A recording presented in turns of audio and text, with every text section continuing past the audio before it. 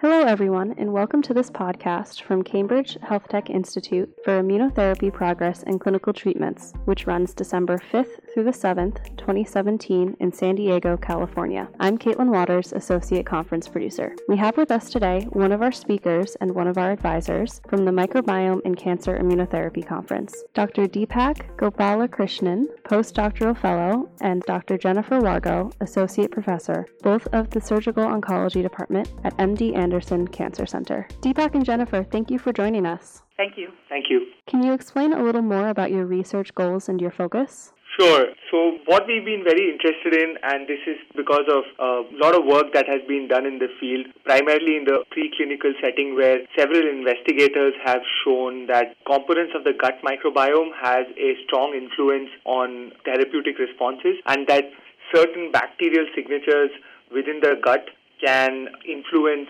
how a person responds or doesn't to therapy. So just to give a brief introduction of what the microbiome is, the microbiome can be thought of as the sum of all microorganisms and their genomes that inhabit the human body. They actually outnumber our own cells by a massive ratio, like it's almost 10:1, and they also outnumber our genome. So clearly they have a role in health and disease, and of late there is an appreciation of how they may influence like cancer therapies as well. So armed with this background, we decided to study this in a unique cohort of melanoma patients. As I had mentioned, like none of this work has been done in humans, and most of it has been in the preclinical setting. So we've been assembling a large cohort of melanoma patients for about 2.5 years or so now, and we have our cohort strength is upwards of 300 or 400 patients. So we collected oral and gut microbiome samples from them before they started therapy and followed their treatment course over time to see whether they would respond or not. So there are several different ways in which the microbiome can be characterized.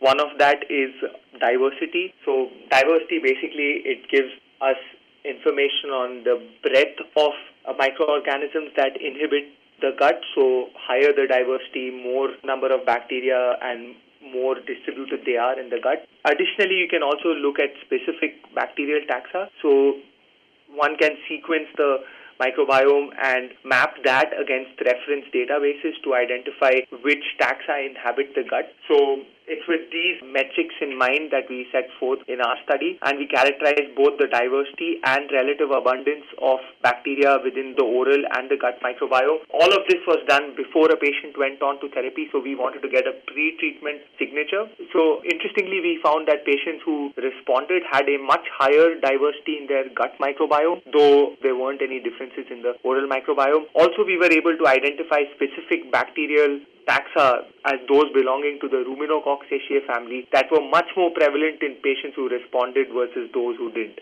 Having seen this, we also wanted to correlate that with what is seen in the tumor microenvironment. So there are certain cells within the tumor microenvironment detrimental to a tumor. These are the cytotoxic CD8 T cells.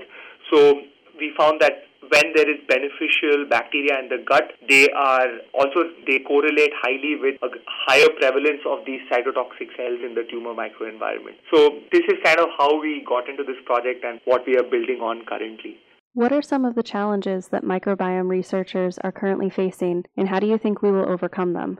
That's an interesting question. So one of the major things that comes to mind is the standardization of these techniques across cohorts. So one may want to, and different cohorts vary in their lifestyle factors, so dietary habits may differ, so the same bacterial signature may not be carried across cohorts. So one must always keep in mind that this approach is not a one-size-fits-all kind of an approach, and we need to take into account several other factors that come into play. Also, there are several different methodologies that can be applied to sequence several different databases that may be referenced. So we need to make a call on which one need to be sequenced in order to have a more standardized approach across platforms.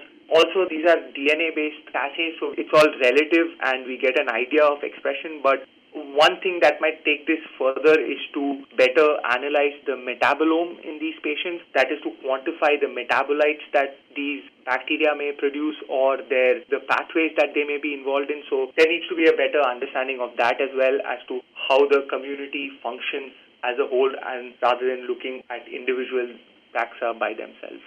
I'll add to Deepak's. I think I agree 100% with all the potential limitations he's outlined. I'd also highlight the limitation of, to date, the studies so far in patients, including ours, have looked at relatively small numbers of patients, and in order to really best understand how the microbiome is influencing both the host immune system as well as the host response to cancer therapy, I think we're going to need larger cohorts. So I think there's a clear answer as to how we're going to do that. I think that is to collaborate, to work together, to assemble teams to study the role of the microbiome in health and disease across large cohorts of patients on a global level. And we're already starting to assemble such a team.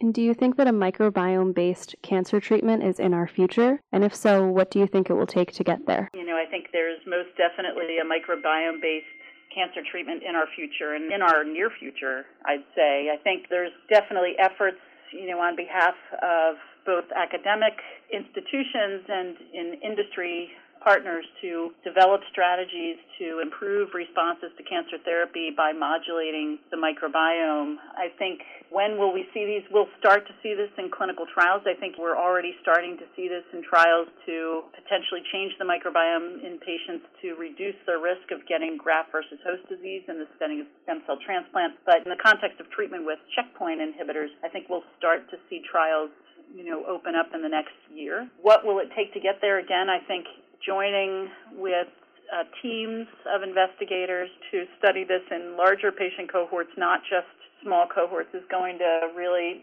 be the key on how we move the needle and how we best understand how to use the microbiome in order to enhance responses to cancer therapy, and ultimately how we could potentially use the microbiome to prevent cancer altogether would be our goal. And finally, what is the main focus of your presentation at the Microbiome and Cancer Immunotherapy meeting, and what are you looking forward to most at that event? So I will be presenting the data from our human studies, as well as we also followed that up with a fecal microbiota transplant experiment, so I will be showing you some of the data from that. The focus of my presentation will primarily be correlative analyses that we did in the gut and oral microbiomes of melanoma patients that were starting PD-1-based therapy at MD Anderson, and later we then supplanted these analyses with fecal microbiota transplant experiments, wherein we transplanted stool from a responder or a non-responder patient into germ-free mice and then characterize their immune populations over time. So this will be the focus of my presentation. What I look forward to most is that there